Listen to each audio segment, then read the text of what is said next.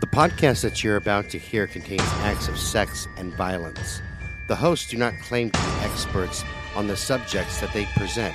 Listener discretion is advised. And welcome back to Brutal Nation. As you guys already know, it's a podcast series. It's dedicated to lesser-known serial killers and acts of true crime. God, I'm fabulous. I'm your host, Scott Alexander, and right across from me is Tammy Underwood. Conceited much? Hi, everybody. Because I'm super duper. Conceited much, Scott? I don't see Patrick Kearney writing you letters, just saying. I didn't write him. I would do all kinds of things for Patrick. Dude, there's a bunch of them. I think, since we've started getting some responses back, I think I'm just going to send out a shit ton of letters because I have a lot of questions for people.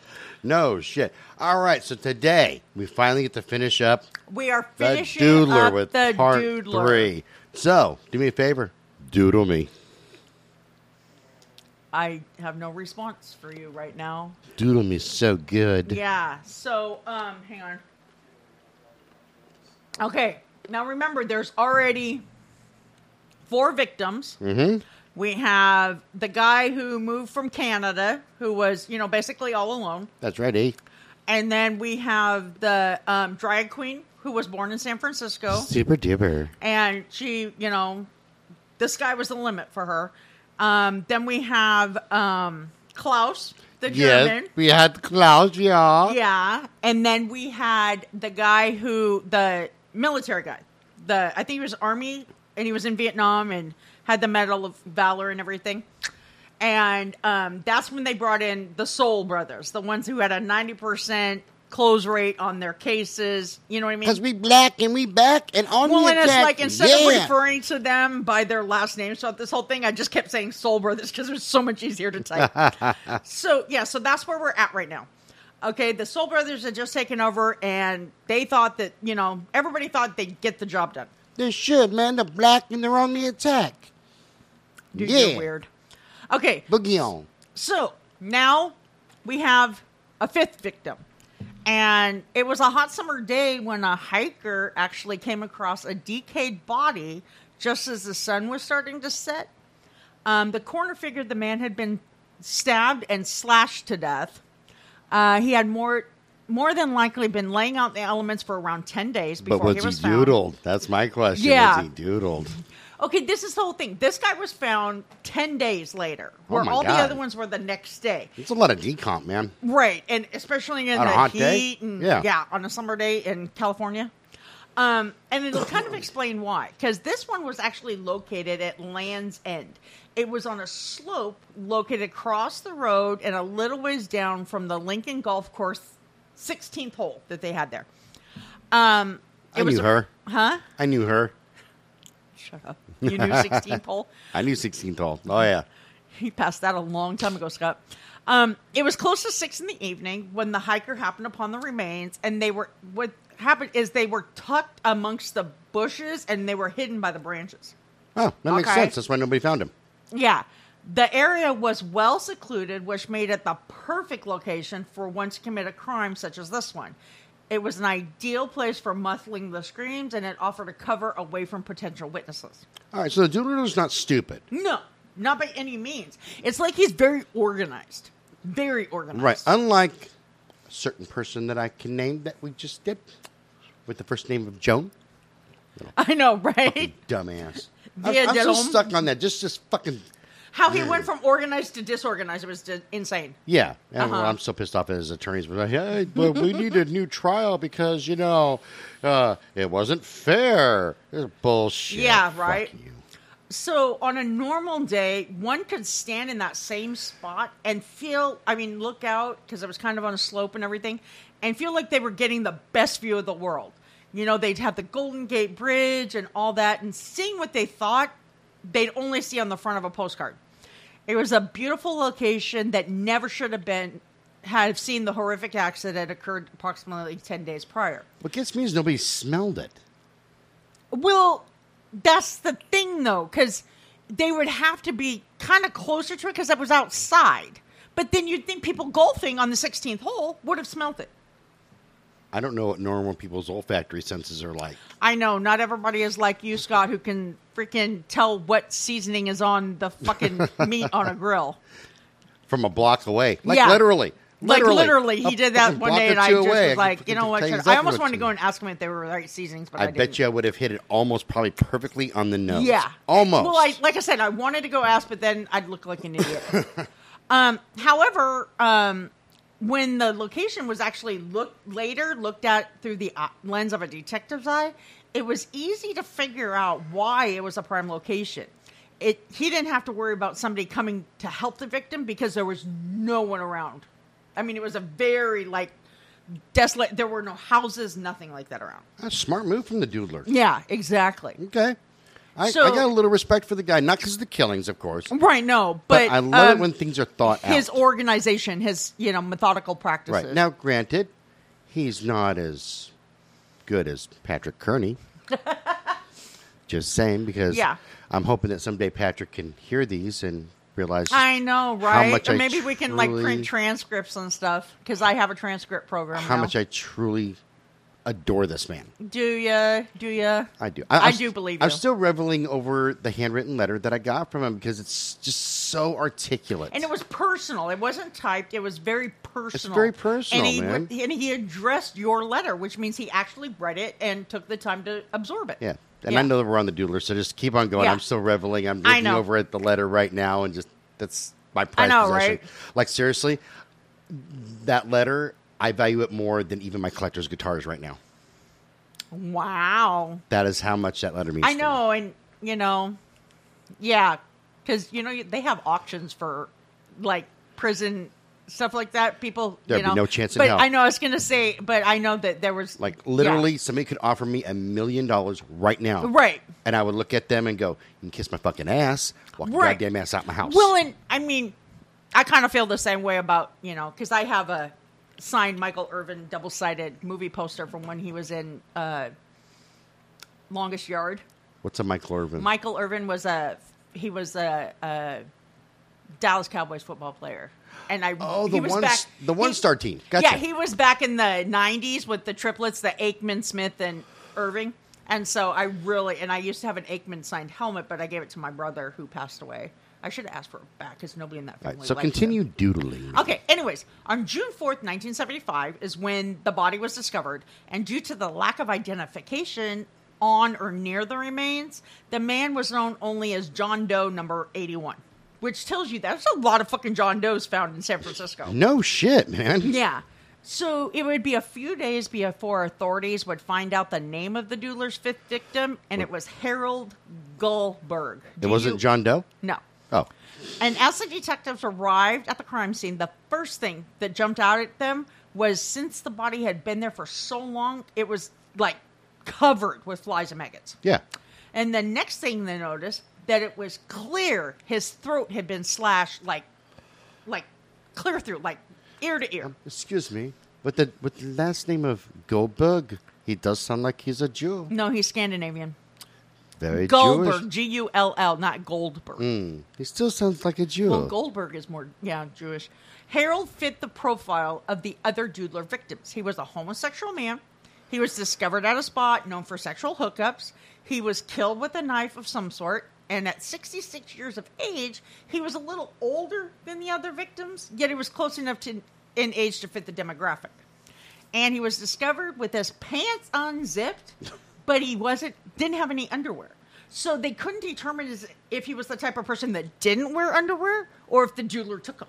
Maybe he's like Tom Petty saying about, he's saying free falling, but I always say, Free 'cause ballin'. I'm free. I know, you used to sing it that way, too. ballin'. Whatever, dude. I wonder Go if Tom commando. Petty knew people do that when you say probably. So as they were interviewing people in the bars around town, everyone told the Soul Brothers the same thing. The night of the murder, a well-dressed, smooth-talking man wielding a pad and pen was making his rounds once more. Now, you'd think word had gotten around, right? Because they had already started after the third and fourth victim. Yeah. That kind of be leery. Okay, so if you saw him doing it, why didn't you call the authorities and say, I On think top this of is the that, guy? you would think that somebody in the bar would have said, excuse me, what was his name, Harold?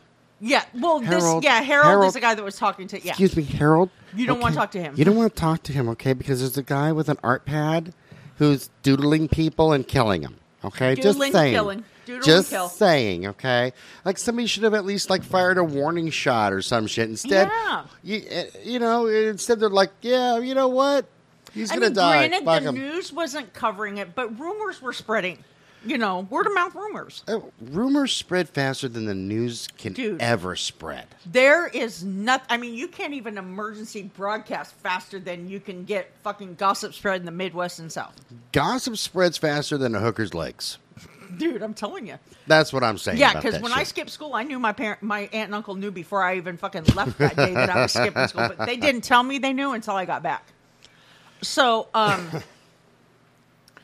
so although people were starting to refer to this man as a doodler, nobody yet was able to give them a good description of the man in question. Which once again makes no fucking sense. It tells me that he's very like ordinary. Nothing really stands out except for his pad and pen. Even so, though, you would think, okay, this guy, you know, somebody would have a description like he's a white guy. He had tan skin. He had blue eyes, or you know, he was wearing a members only jacket or whatever the fuck they had back then. See, and I, yeah, because I heard, I mean, I saw a documentary thing about, you know, eyewitness accounts, and they said if somebody is very ordinary looking and, you know, plain, like, normal, everyday thing without anything distinguishable that stands out, people can't really describe what they look like. But everybody knew that that the doodler was out and about, and they even confirmed that to the Soul Brothers, saying, "Well, you know, We did see a guy with a pad and a saw pen. with a pad and Yeah. a pen."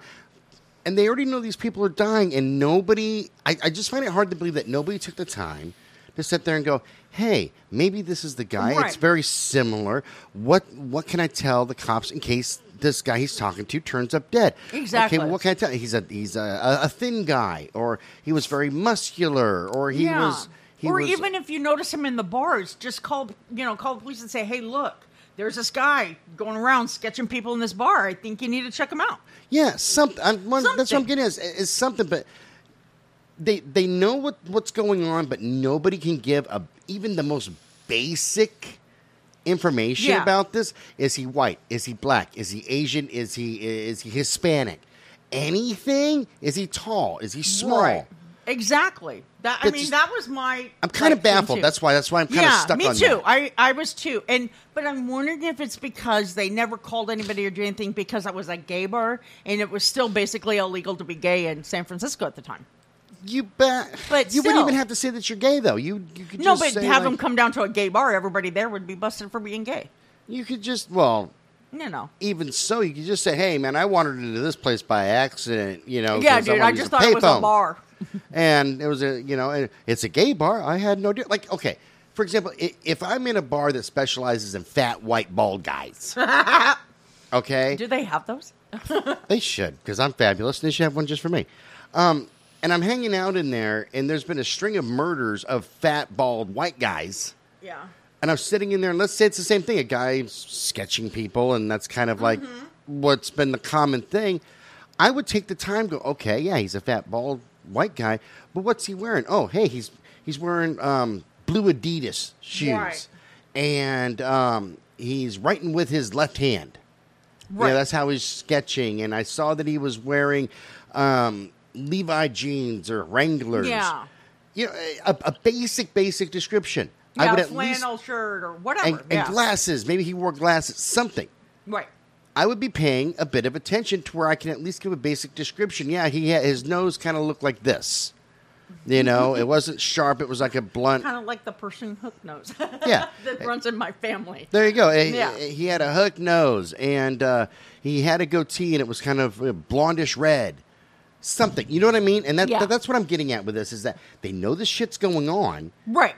but they're sitting there going, we just know that he had a sketch pad and he sketched people, and not even, because the sketch pad itself is very innocuous. Right. You know, until now, when everybody knows that this guy's sketching people, and it's very common. Right.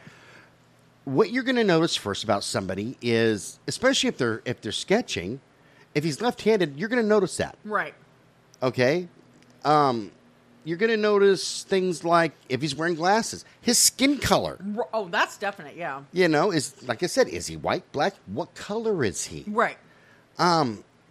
you're going to notice key things. Right. And I mean, in the same documentary, it said that when the first thing people notice and sticks in their mind when they see somebody to describe them is A, the shoes, and B, the, like the shape of their eyes. Right. So, yeah. Yeah, that's what I'm getting as basic things. And I always notice, as soon as I see people, I do look at their shoes. It's like habit for me. I do too. Honey, that does not match your outfit. Those heels do not go with that dress. No. Mine do. They always do. Super fabulous. With your lipstick and everything. That's right. No, but and that's why I'm just Yeah. totally fucking baffled. Me too. Especially in a gay bar. Yeah. Because you got to think, there's the kind of gay guys that you would never guess are gay. Right. But there's also a large majority that are super feminine, like the kind that, I kind of make jokes about. Yes. Including my friends who are super feminine. Right. I mean, you do have the super feminine ones that, And that's going to be the first thing they fucking Yeah. notice is, what is this person dressed like? Is he dressed like Donald Duck? Is he dressed like a business executive? Right, because they and nobody can say notice those shit. things because they're like, not only are they homosexual, but they're also metrosexual. So they notice clothing and, stuff like that. Like fair skin or whatever. They And notice like I said, that's why I'm having a hard time with this one. Because not a fucking person could say if he came in with a mohawk. Right. Or if he came in with a shaved head, or was he wearing a fedora, or a baseball cap, a jacket, shoes, shirt. It's almost like he's walking into these places, and all you're seeing is a figure with a sketch pad. Right, and like he's a phantom. Nobody fucking sees people that way. Yeah. Nobody. It's like he's a phantom. Nobody. You know? Blind people don't even fucking see people like that. So it makes me really question what the fuck is going on. Exactly. Well, and I agree with you. So, like I said, and then very little back in 1975 was known about Harold. It wasn't until decades later where more information about him was discovered. Harold was actually born, it says 1908, but... What the fuck? Is that right? Let me do my calculate, because he was 66, so 1975 minus 1908 equals, 67. So it was probably right before his birthday. So he was a Swedish immigrant, and in 1955, he became a naturalized citizen of the United States. He had traveled the world, and San Francisco was his home base. And while he was in the area, he actually stayed at the Seaman's Mission. As soon as I saw the word, I was like, I got to clarify this one. I saw that look on your face, And like I can't give him this one. And the last known address for him was actually on 6th Street as CD Motel. I bet you he liked the semen. I knew you were going to say that. I had to, no matter how you phrase it. I liked know. the semen. I know. So when he was 16 years old, he managed to acquire forged documents that allowed him to leave his tiny hometown of, I think it's Ekeby, Ekeby, in Sweden. I'll go with that. I can't pronounce it. And he shipped out as a merchant sailor. Oh, damn. Yeah, the only time he looked back was when his mother was dying and he went back to visit her before she passed away. So you know what you call sailors, right? Seaman? Seaman. I know. I told you he liked the semen even from a young age. Yeah. So as he traveled the seas, he worked in the hot, noisy engine rooms of the ships. So sweaty. Yeah, and he actually got stuck in Shanghai under Japanese occupation during World War II. Oh, damn. Yeah, and while he was there, he survived by receiving handouts from the Swedish embassy. And after the war was over, the Swedish government actually tried to contact the people who received aid from the embassy to have them compensate them for the money spent. So they wanted him to pay $23,000 for the support he received, and he refused to do it. I would tell him to fuck off, too. I know. It's like, okay, I'm stuck here. You are supposed to be my advocate here, yet you want me to pay for your help when I can't get it anywhere else. I'd be looking at him going, oh, I see what you did here with the bill, and here's my response. Fuck yourself. Yeah, exactly. That's how I would be, too. But when he died, I mean, check this out. He stayed in a mission. His last known address was a seedy motel, which means it was probably dirt cheap. Probably that motel that you stayed in fucking Nevada. Yeah, in Ely, Nevada. Yeah. The White Pines. Yeah. Which, if you ever go through Ely and you're looking on Priceline or anything Don't go to like White that, Pines. and it says White Pines. It looks very retro on the outside, and it's very retro on the ghetto inside. on the inside. Well, it's very retro on the inside. They hadn't changed the furniture since the 1970s, and that is evident by the fucked up carpet and the shower shag head. carpet. And, The shag carpet that used to be shag but is no longer, and the shower. They had the spigots. Yeah, it had like a pole spigot, like you would use out in your garden. Yeah. Just like a lever. Yeah. It's fucking It's funnier goddamn. and shit to me. I was grossed out. That's when I slept like 3 hours and said, "Fuck this! I'm Right. going to Vegas." So when he died, he actually had approximately $48,000, which is around $220,000 today, in his bank account. Oh, nice. Yeah, so he was living on limited means, you know. But what good was money when it didn't appear to be, and when he didn't appear to have any family and friends around to miss you when you were gone? It's like, okay, you have all this money, but when you're dead, you can't take it with you. Well, You know, true. but he died alone. Well, maybe he was planning on, like, much like myself, like, because I do have one great fear in life. I really do. I know, it's being poor when you retire. It's, no, these words coming out of my mouth. Are you ready, listeners? Ready for this? Here's my fear. Welcome to Walmart. That is my fear. That I have to go and have a job after I retire and actually have to work. Right, When I retire, I want to fucking retire. right. You know, I don't want to have to sit there and dick around with a job or go, well, Social Security says I can only work 20 hours a week. Right. Bullshit. I want to be able to get on a plane and go fishing back in Florida, you know, in Georgia. Yeah, and- you just want to enjoy your retirement. Right. I want it all to be booze and hookers. I mean, what's wrong with that? Might as well be the same as it is now, right? Pretty much now, except You just my, want to live the continual lifestyle. yeah, except I don't, you know, I never have to pay for hookers, which is good. Yeah, well, so you say. I'm probably going to pay for them when I get old and all wrinkly, but Probably because your balls will sag and your dick won't get hard. that's right, That's man. okay. I'd be like, I got Viagra and saggy balls. Now come all play right. with them. Here's $20. Yeah, dude.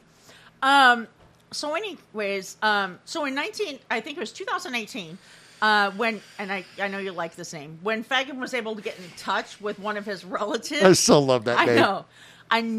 It was another family member that did not want to be named. It's like every single victim, they had a family member that they first got in touch with that didn't want to be named, and you know what I mean? It's very much a homophobia. It is. And You know? it's really sad that still happened in 2018. And I actually hate using the word homophobia because it makes it sound like you're afraid of gay people. No, but But it's yeah. it's just some people just flat out don't like people because of their Or preferences. they don't want to let it be known in public that they're associated with it. Right. It's like, oh, Yeah. if somebody in my so it's family's like a gay, fear of social that makes me gay. I can't think of Ostriches? no the Ostracized. Yeah, ostracization. There we go. I couldn't think of the whole word, but yeah, that's what it was. It was a fear of that. But you would think that would be gone in 2018. Though. Oh, no, it's still alive and kicking. Oh, There's a lot of people who sit there, and I hear them all the time, you know, screaming about the gays and how they're ruining right, the I hear world and all that, kinds of but, you bullshit. know, Yeah, I it's just, you people know. are people. Yeah. She said that she often, because he was her uncle, and she said that she often thought of him over the years. She wondered what kind of life he had so far from home, you know, because nobody knew after he left what kind of life he was leading. Well, apparently not a life at all. He was found dead. I mean, Well, you know, even Not much before living that, going on he was there. like living on limited means, and a home he more than likely left due to his sexual orientation and the need to hide it from his family. understandable. Yeah. Very understandable. Because Yeah. people are fucking assholes. Right. And all of this made Harold an easy target for the Doodler. Again, he was alone, thus he was an easy mark. However, those weren't the clues that would point them towards the person who killed him. The lack of clues would soon change. Oh. Ready for this? Dun. Yes, I am. The ones that got away. Aha. Yeah. In July of 1975, one short month after Harold's body was discovered, the Doodler was going around hunting another victim. This time, he focused on a guy people actually referred to as the Diplomat. So you have the Diplomat and the Doodler. It's a diplomat doodler. And the Diplomat was a mysteriously handsome man who was well known around the gay bars in town. People said that he spoke with an accent, and it sounded like he hailed from somewhere in Scandinavia. Okay, now I'm going to pause you right there. And this proves exactly what I was fucking saying. They know everything about the diplomat, right? Right. He had an accent and he was handsome and da-da-da-da-da. And, he's not going around icing people and killing them. But the doodler is, and they're going, I can't tell you what he was wearing or what he looked like. He may have been butt ugly, but he may have been handsome. But he definitely had a sketch pad and a pencil. That's why I'm so fucking confused right now. Right. Well, because it makes no goddamn sense. You're going to make a joke here in a minute, and there's no way around this one. Even more than Fagin? Yeah. You're going to make a joke about this for years to come. Are you ready? Sweet. So on this particular night, the doodler approached his target at a place called the Truck Stop. It was a late-night diner located at Market Street. And when a nearby gay bar closed around 2:30 a.m., people would congregate there. The gay bar was known as the Rear End. Yes. That's almost as good as the gay bar that I actually want to open. Wait, is it Bend Over something? The acronym is going to be BOBS, Bob's, and it's going to stand for Bend Over Billy's. Yeah. Because it's a catchy name, and I bet you're going to name it after your cousin. Sadly, he's retarded, but not gay. I love you, Billy. But I bet you that people come from all around just to get the swag from Bend Over Billy's. Could you imagine if you go to a gay bar called Rear End, you're going to buy a fucking T-shirt that says, I was at the Rear End. Yeah, of course. This has been I've actually been working on this for like 10, 15 years. I want to open up a gay bar, and I'm not even gay. Right. But it's such a marketing opportunity. Anyway, tell me more about your rear end. Yeah. Well, this is at the truck stop. But anyways, the ruse he used to pick up the diplomat actually wasn't a personal sketch this time. It was one of an animal. And that didn't seem to matter. It did the trick. It wasn't long before the diplomat left with the doodler, and they wound up at the upscale Fox Plaza apartments a few blocks down the road. The apartments were where the diplomat lived. When they walked in the door, the doodler asked if he could use the bathroom. And when he came out, the diplomat had his back to him. And when the man snarled, he said, "You guys are all alike," right before he stabbed the diplomat in the back 6 times. Holy shit. Yeah. In his report to the authorities, the diplomat stated that the guy tried to stab him in front and back like the other victims. And he knew when the guy said, "You guys," he clearly meant gay men. He's a gay hater. Yeah. And I kind of get into that a little later. And the diplomat only survived because the blade of the knife broke off. And this distracted the doodler enough for the diplomat to shove him against the wall. After that, the doodler just ran off. With this attack, the doodler had left the authorities with a clue. With him saying the phrase, "You guys," it was clear he had some sort of anger and hostility that involved homosexual men. Yeah, that's only obvious. Yeah. It was a little over a week later when he went back to the Fox Plaza apartments, the doodler did, and he managed to make his way into another man's apartment located on the same floor. This time, he had his victim tied up, preparing to kill him, when he again made a reference to all gay men being exactly alike. This man managed to scream so loudly, it drew the attention of his neighbors, who started pounding on the walls, and the doodler fled. Okay? A little while later, he attempted to strike a third time, only to fail a third time. This time, he targeted an actor who lived in San Francisco, and this victim was getting ready to go to bed with the killer when a knife fell out of the man's coat. And that was all it took for the victim to run. Yeah, the victim's like, this ain't acting, motherfucker. Out of here, motherfucker. Yeah, I'm gone. Yeah. So with the 3 failed attacks, authorities felt like they would finally be on the trail of the killer. It seemed like they had witnesses who would testify in court should they find a suspect. However, since it was 1975 and the sodomy laws were still in effect and the fear of ostracism, that's the word I was looking for, in the LGBTQ community, the 3 survivors refused to testify. They said, even if you catch them, we will not get on the stand to testify. Gee, many Christmas. So, if they did, they risked losing everything. Their jobs, their families, their reputation. Okay, no, that actually makes sense. That makes that makes sense. Okay. Yeah.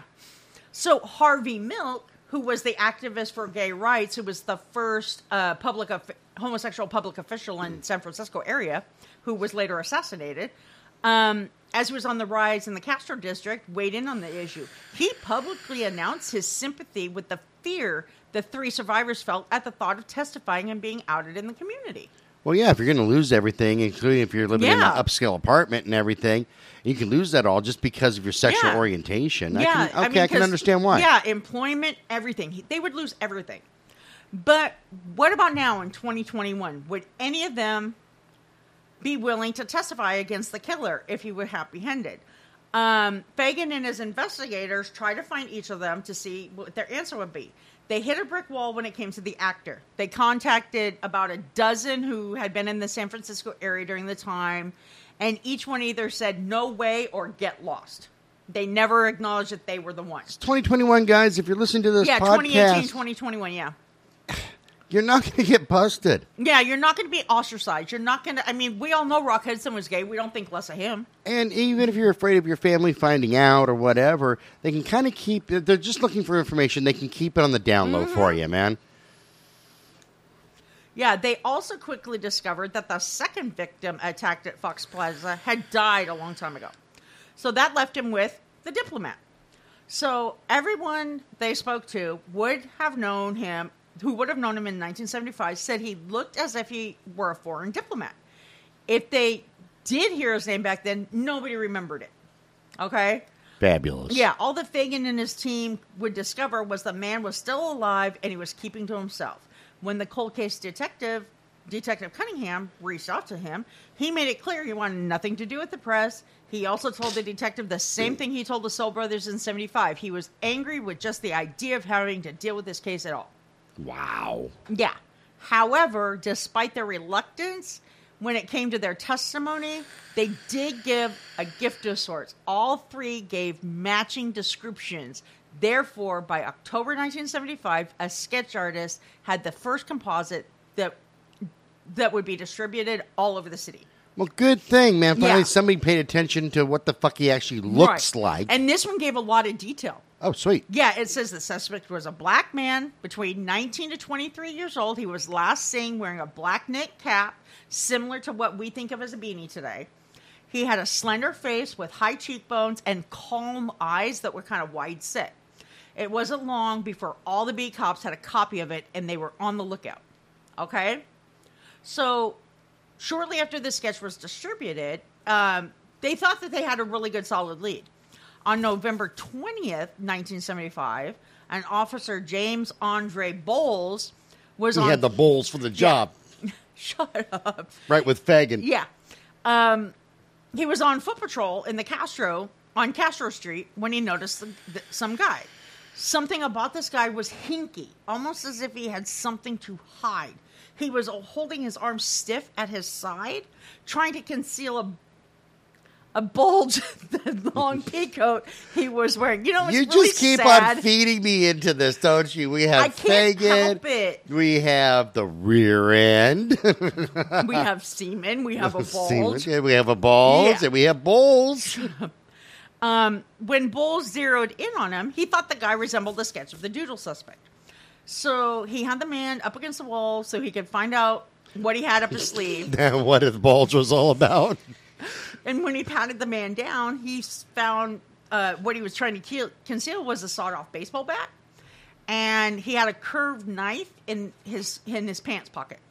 In his pants. Yeah. So Bowles got him down at the station and was booking him. He found some more evidence. The evidence he found was a slip from a pawn shop for a watch that had belonged to Fred Capon, and who was the Doodler's 4th victim. He gave homicide detective his report and waited to hear something, yet he never heard back from anybody. As it turns out, this guy, despite his extensive rap sheet, was eliminated as a suspect. Too many things weren't adding up. And when it came to the pawn shop slip, it was just a bizarre coincidence. The watch from the pawn slip was actually stolen from Fred's apartment in the Castro before he was murdered. So, since the man was known to hang out at the informal markets where thieves hawk their wares, he could have gotten it anywhere. So, he had the bulge, but not the right bulge. Precisely. You need a bigger bulge there, brother. Dude, you're driving me nuts. Even though this lead didn't pan out, the Soul Brothers still felt they were close. Through keen detective work and their street smart charm, they were starting to get a clearer picture of who this killer was. It didn't take long for the tips to start coming in. Although they didn't pour in, they started to trickle a little bit. Like From the bulge? Shut up. Did he have a drip from the bulge? I'm going to hit you. He might need Dude, medication. I know, medication for the drip. Yep. Yeah, in addition to the guy Officer Bowles brought in, 15 other men were brought down for questioning. Some of the men were picked up at local gay bars after people saw them drawing pictures, which terrified the patrons around them. Makes sense. I'd be terrified too. Yeah, me too. There was also one guy who was caught carrying around a butcher knife in addition to a sketchbook with drawings in it. Sadly, none of these leads panned out. By mid-1975, the doodler had the whole community completely freaked out. Everyone there felt helpless, especially since the murders were committed on top of the attacks of the community, of the people that didn't seem to end. They were getting beat up all the time. You know, they were getting harassed by the police. You know, and then the doodler's out there killing them. Right? Right. Something just occurred to me. Yeah. On a serious note, I'm even going to joke. Because I just did the zebra killers, the zebra murders. That's only a year after the zebra murders, which was a black Muslim group that was an extremist hunting down white people. Right. I don't think Muslims really embrace the gay very much either. No, but you'll see something here in a minute. I mean, towards the end, I really get into something that makes total sense. Okay. Yeah, which is something I was kind of like had my theory to begin with, so it was like really shocking that they had the same theory. Everyone was starting to get paranoid because even though the cops knew gay men in the area were being victimized, they were still quite hostile towards the community. That's when the community itself got proactive. They developed their own neighborhood watch of sorts when they began what they called the whistle movement. Shut up. When they walk. Everybody in the gay community began to carry a whistle with them wherever they went. So if they ever ran into trouble, they would just blow on their whistle, and hopefully another member of the community would arrive to help them. I'm going to start blowing a rape whistle. I'm going to hit you. That's my plan. From now on, when we're recording, I'm going to wear a rape whistle. When I feel like I'm being raped, I'm just going to blow my whistle. Raped by who? The ghost? You never know, man. You could be verbally raping my ears right now. You don't know. Yeah, I probably am. However, the authorities weren't just idly sitting back during this whole time. The Soul Brothers were hard at work. Wait, I missed a paragraph. The whistle movement soon morphed into what they called the Butterfly Brigade.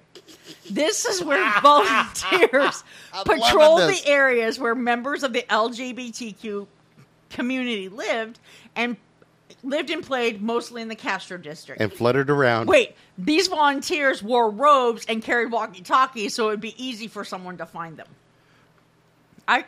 When I read that, and this is sad to say, and I'm not trying to offend anybody, the first thought that popped into my mind is Captain Save-A-Ho. Yeah. Put your cape away. And that's just something I say to my friends all the time. So, however, like I said, the Soul Brothers were hard at work. After they sifted through the 16 suspects that were brought into the station as a result of the sketch, they came across a hot lead. The lead started as a phone call in October of 1975. A woman had called in to say she knew a man that matched the sketch, and he lived in the East Bay area. This tip wound up in a slush pile. Okay? However, when it seemed that nothing was being done about the tip, the woman became irritated, and she called back 10 days later. At that time, she was a little upset. On this call, she provided the person who answered the phone with a license plate number of the person she suspected. This call got somebody's attention. As the Soul Brothers were working on developing a profile on the man who owned the vehicle, they received yet another phone call. This one came in a week after in the last one, and it was a secretary working in a psychiatrist's office, and this caller told them that the same guy the first caller identified was being seen by her boss. Her boss was treating him. Okay? She claims the man told his psychiatrist he was responsible for the 3 Ocean Beach murders. Oh. Yeah. Okay. A mere 3 days later, the psychiatrist called. He told them he worked in Oakland at Highland Hospital, and he claims this patient was seeking help to deal with the self-hatred he felt regarding his sexual orientation. During his session, he divulged some rather incriminating things, and in some way, he admitted to the Ocean Beach murders. Detective Sanders, one of the Soul Brothers, reached him by phone. However, Detective Guilford, the other Soul Brother, went to see him in person. That's right, brothers. You go see him in person. Guilford says that when he questioned the guy, the suspect, the man freely admitted to the struggles he had regarding his sexual identity. However, he claims that the sessions he had with the psychiatrist cured him, and he now had a steady relationship with a lady friend. The man is still alive after all these years and still living in East Bay. The cold case detective, Detective Cunningham, interviewed the man again in 2018, just like they did in the 70s. The man denied being the doodler, of course. Since this is still an open case, the detective won't release the guy's name. If he were to do so, it could compromise the case, cause the guy to go into hiding, or render key information useless during court proceedings. It makes sense, yeah. It does make sense. So, Fagan knew if he wanted to go further with the case, he would have to find the psychiatrist. Now, the only thing they had was a little handwritten note, like a sticky note, that said, Dr. Priest, Psych, Highland Hospital. Okay? This psychiatrist claims that he had a confession from someone who resembled a man. Most importantly, he had a name.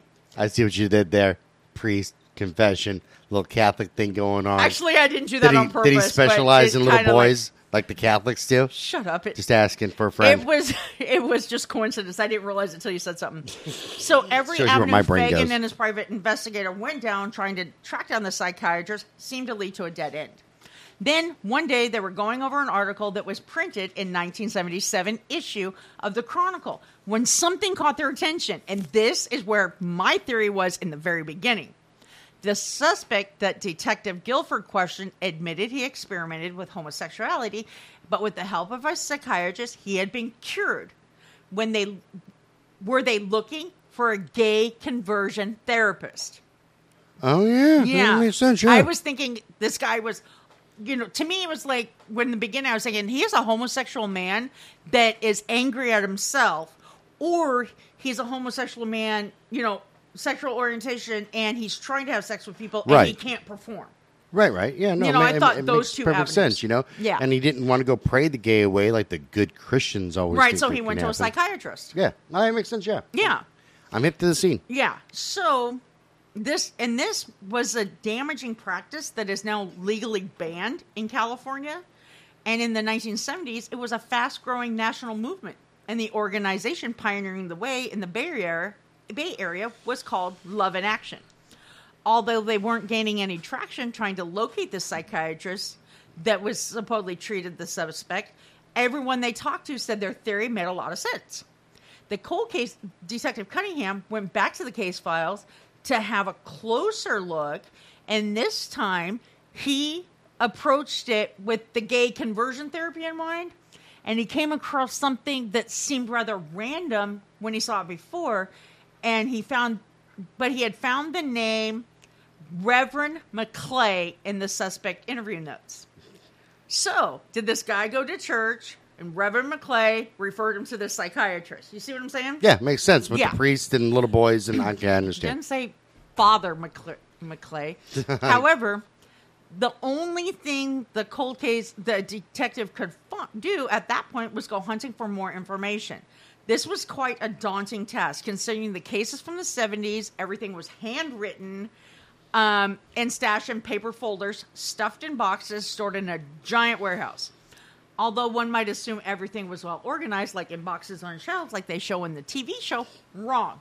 Things were often taken from one box and placed in another and forgotten they had placed it in it, and so it was in the wrong box. So they had to go through every single box in this warehouse. Okay? I know that feeling. I've had to go through several boxes myself. To find the papers you were looking for? No, just to see if I destroyed them.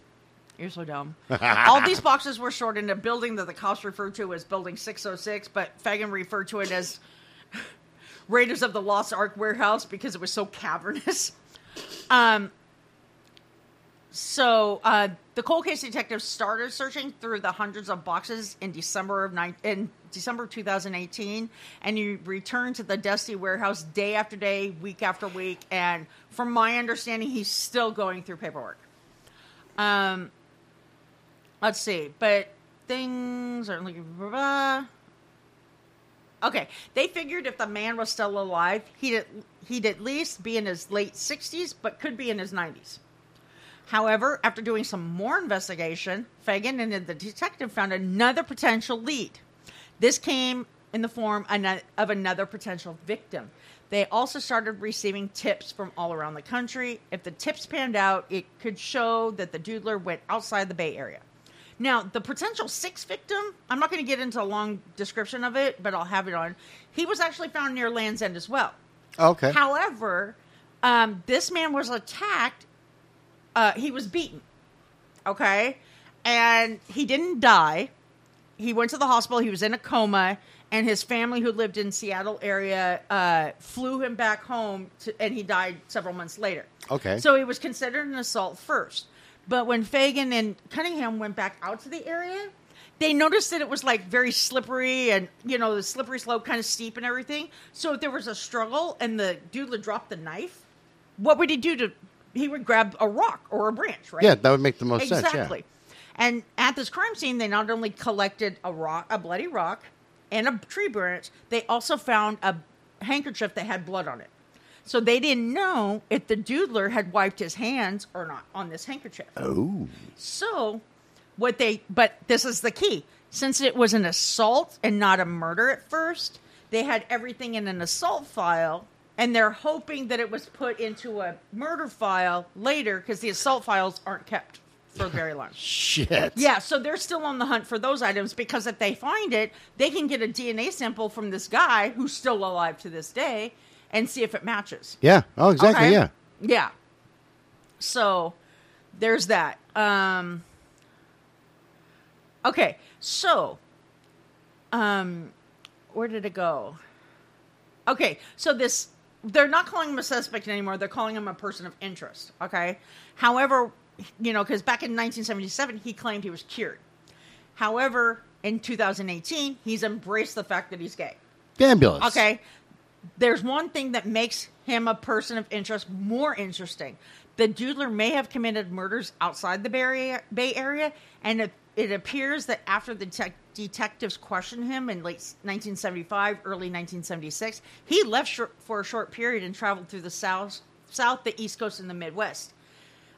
So Cunningham sent out a national law enforcement query through the FBI, and they received a call from a guy in Louisiana who said that the composite sketch for the doodler is a guy who they were looking for who killed somebody in that area.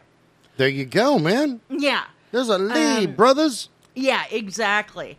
Down to the description of the suspect, down to the knit cap and the rage behind the stabbings, as well as the pickup at the gay bars, point to a possible connection that they are really looking into.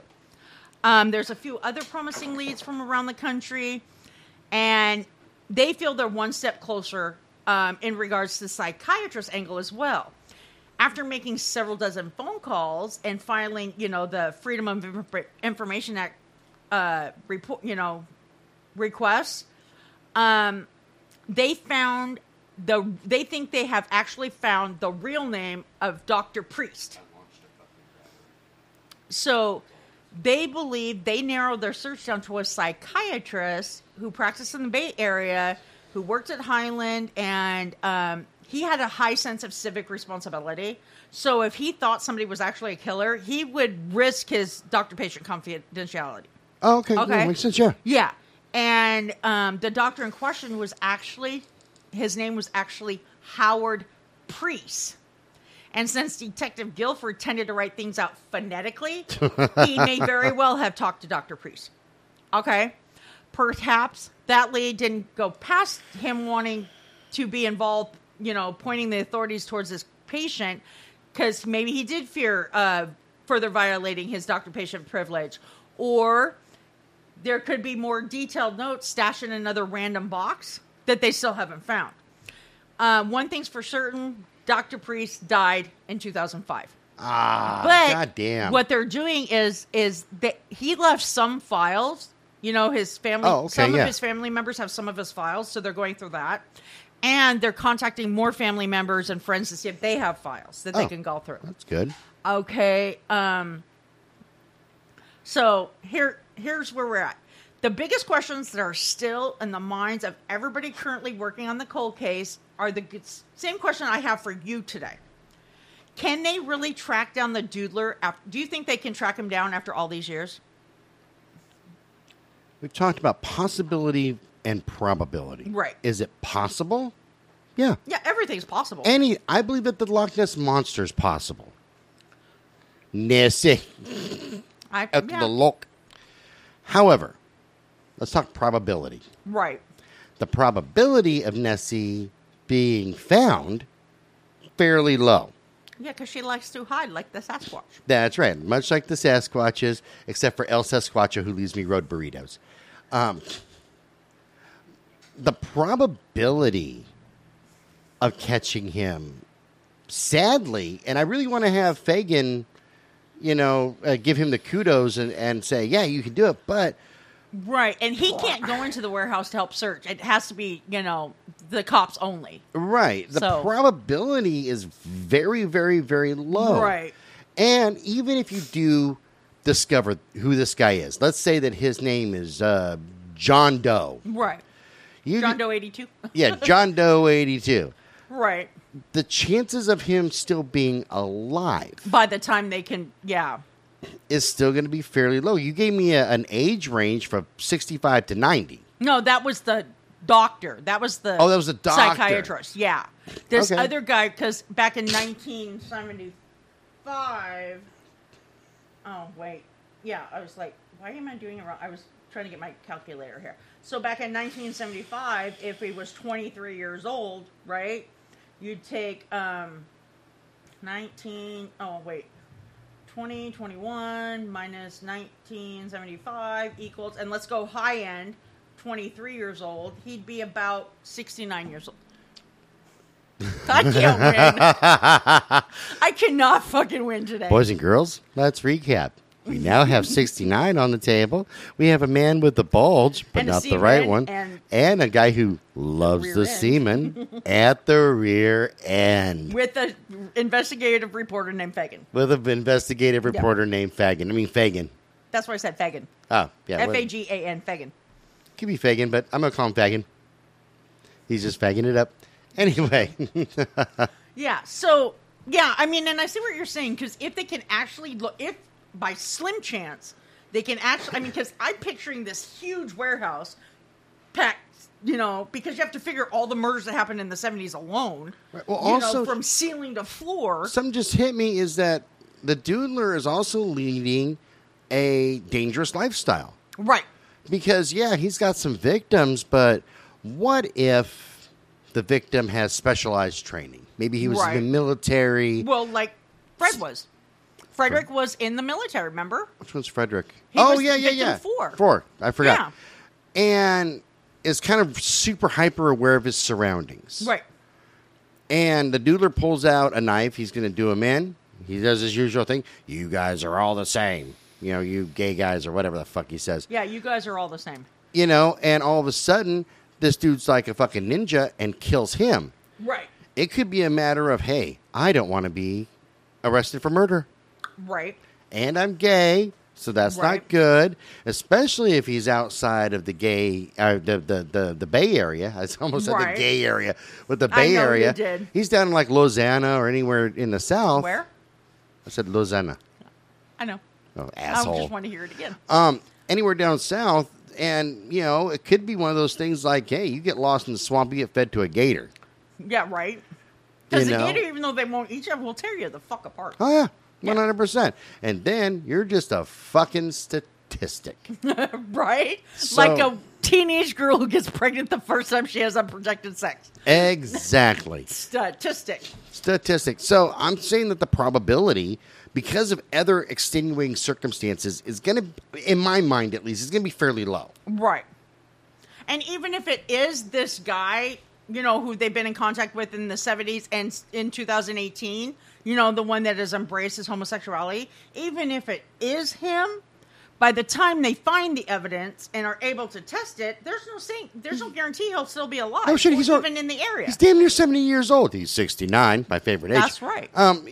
He's pretty well got one foot in the grave and one on the banana peel at this point. Pretty much, yeah. Because, And this is like my grandma and lives to be like, she was 90-some years old. That was my grandma, man. She lived to be, I don't know, she's like 10,000 years old or some shit. I know, right? I mean, she remembers when Jesus was hanging out. I always ask my mom, my brother asked my mom, and we still play it to this day. We go, Mom, was Jesus a junior or senior when you were in high school? That's awesome.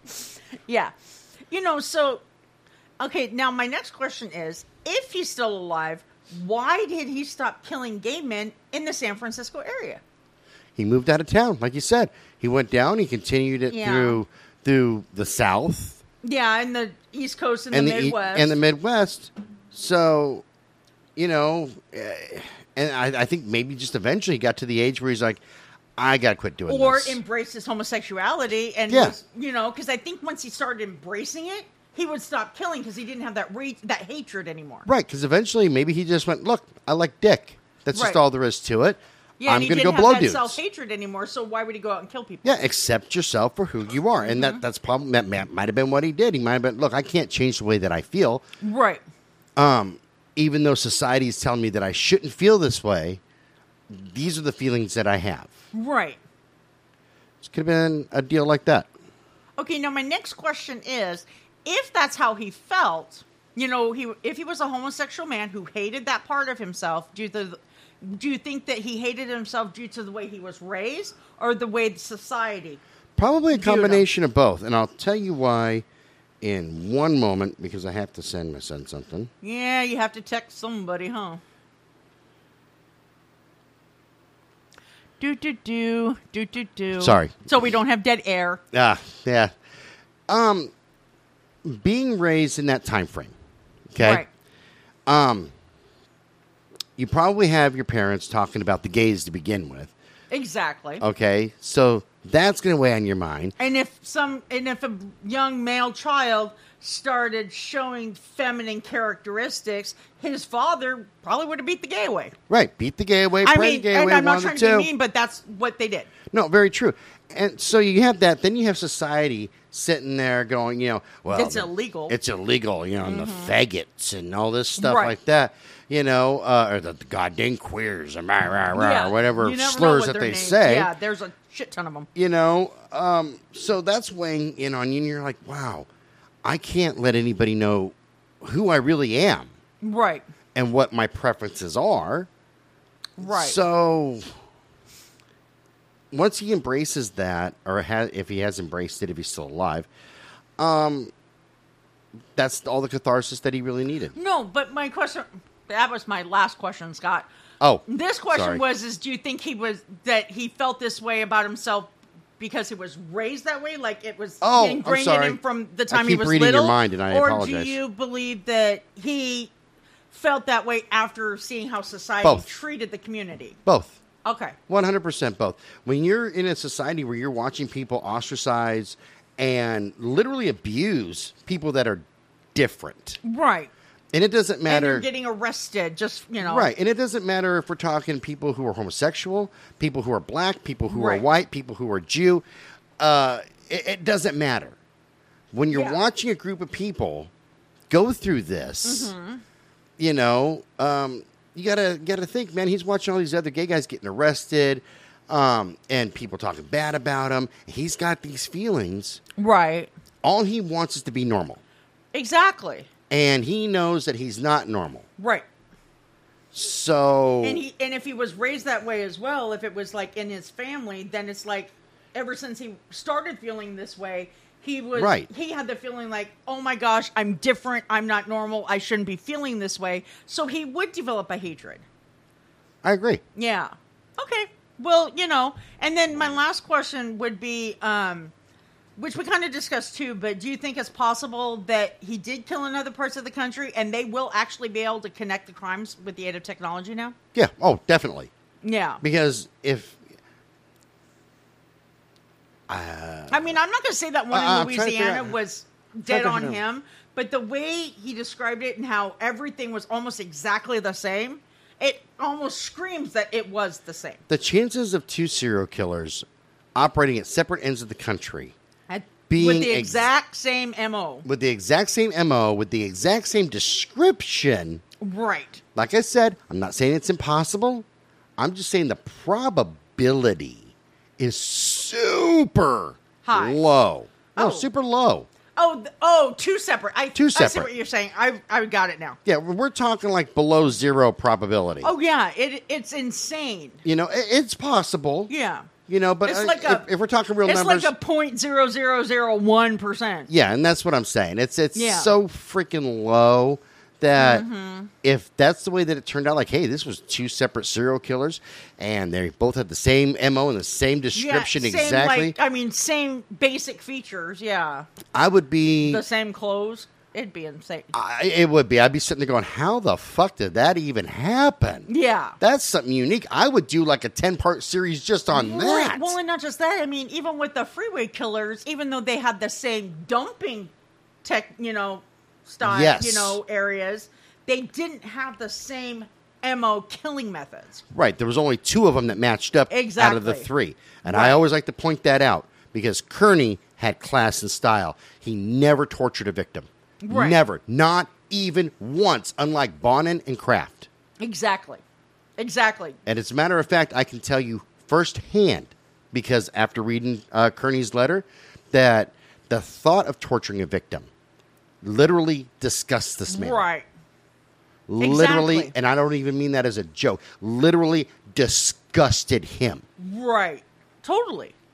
I mean, I can totally And see it. honestly, I feel bad about putting him even in the same group as those three, even though they had the same disposal methods. Right. Because those two, Bonin and Kraft, are pigs. Well, and not just that, is there was a brutality behind their murders. Right, and the torture. Yeah, the torture, the brutality. I mean, they were literally cutting off body parts while the victims were still alive. Right. I mean, that is insane. And Kearney wouldn't even have that crossed his fucking mind. Right, exactly. I am now a proponent of both Kearney and Pendram. Me too. I'm 100% proponents of them. I don't agree. I don't agree with what they did. No, me neither. However, there's some that are classy and some that are not, and Kearney has class. Right. Well, and that's just it right there. I mean, because there have been some that we have actually not like excused their behavior, because I'll never excuse murder. However, you look at them in a different light. Very much so. I mean, Very you much so. Try to see. I mean, you look at them with a different perspective, where a lot of people look at them and say, "Hey, they killed people. They're bad." Right. Where when you take a deep dive into their past, or you take a deep dive into their personality, you can kind of see where they were coming from. Right. No, You know? totally. I thoroughly enjoyed reading the letter that Patrick sent to me. I enjoyed reading it. And I look forward to reading it even more. Yeah, I think that's something. I mean, you're going to have to put it in a plastic plastic I am sheet going to. protector so that it doesn't get worn out. And Just everything. like the other correspondence I'm sure that him and I will have, because he did invite that. You did. And I look forward to hearing from him a lot more, because while, and I'll reiterate, I don't agree with murdering people Exactly. and having sex with their dead bodies. Right. But Which you sounds do disgusting. See it from a different angle. But he didn't torture anybody. Yeah, he didn't rape these people. And they weren't raped or anything Exactly. like that. And I find him to be very, very elegant, very classy, and very articulate. Very articulate, very educated and What shocked organized, and what shocked me the most helpful. is, unlike a different person that I had written to that I got a correspondence from, right. Kearney was just happy to talk. Yeah, he was polite. He wasn't gruff and thinking he was,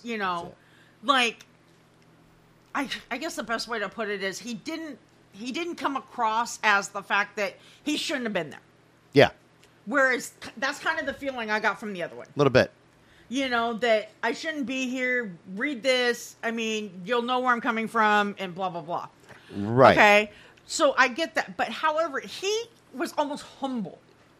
He really was. Yeah. I appreciate that he actually said in his letter, and I can pull it out and quote it verbatim, but he basically said that he really appreciated my eye for detail.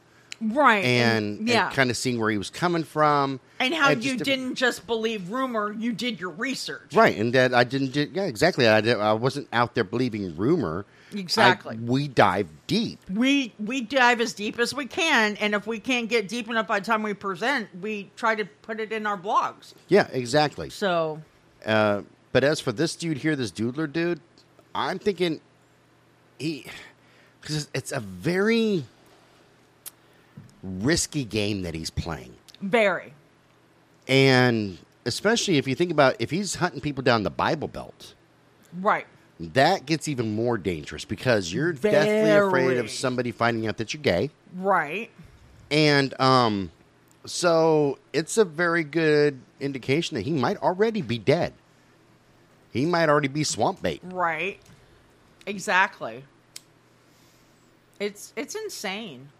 I just, and it's the unsolved cases I really enjoy as much as the medical ones because you can throw different theories out there. Yeah. And sometimes it's like, sometimes you and I will actually, because we think outside the box with everything. Well, yeah. So sometimes we'll actually come up with a theory that doesn't even remotely look like a theory that's already been presented. Exactly. And granted, we're not professionals. No. We by no means claim we're experts, but you know what? I ain't That out there doesn't hunting no stop us serial from killers. having an opinion. Exactly. I ain't So- out there hunting no serial killers. I'm fat, bald, and white. I'll die. Exactly. All right. We ready to wrap this one here up? I'm done. You done good. You done good. 3 parts of the Doodler shit. I Yeah, know, me too. dude. And it was actually very, Remember, you can send us an email at brutalnation@twistedbluellc.com. Check us out on Medium. Just search at Brutal Nation or Crime Beat, which is another publication On Medium, On yeah. Medium. Once again, I just got to look for us, Brutal Nation. We're also on Vocal Media and Hub Pages right. as well. Yeah. Same search, just but at Brutal Nation, and ta-da! There we are. Do. Yeah. And all of our fabulousness. Yeah. This show's copyrighted 2021 by Twisted Blue LLC. All rights reserved. We will talk to y'all later. Bye-bye. Bye.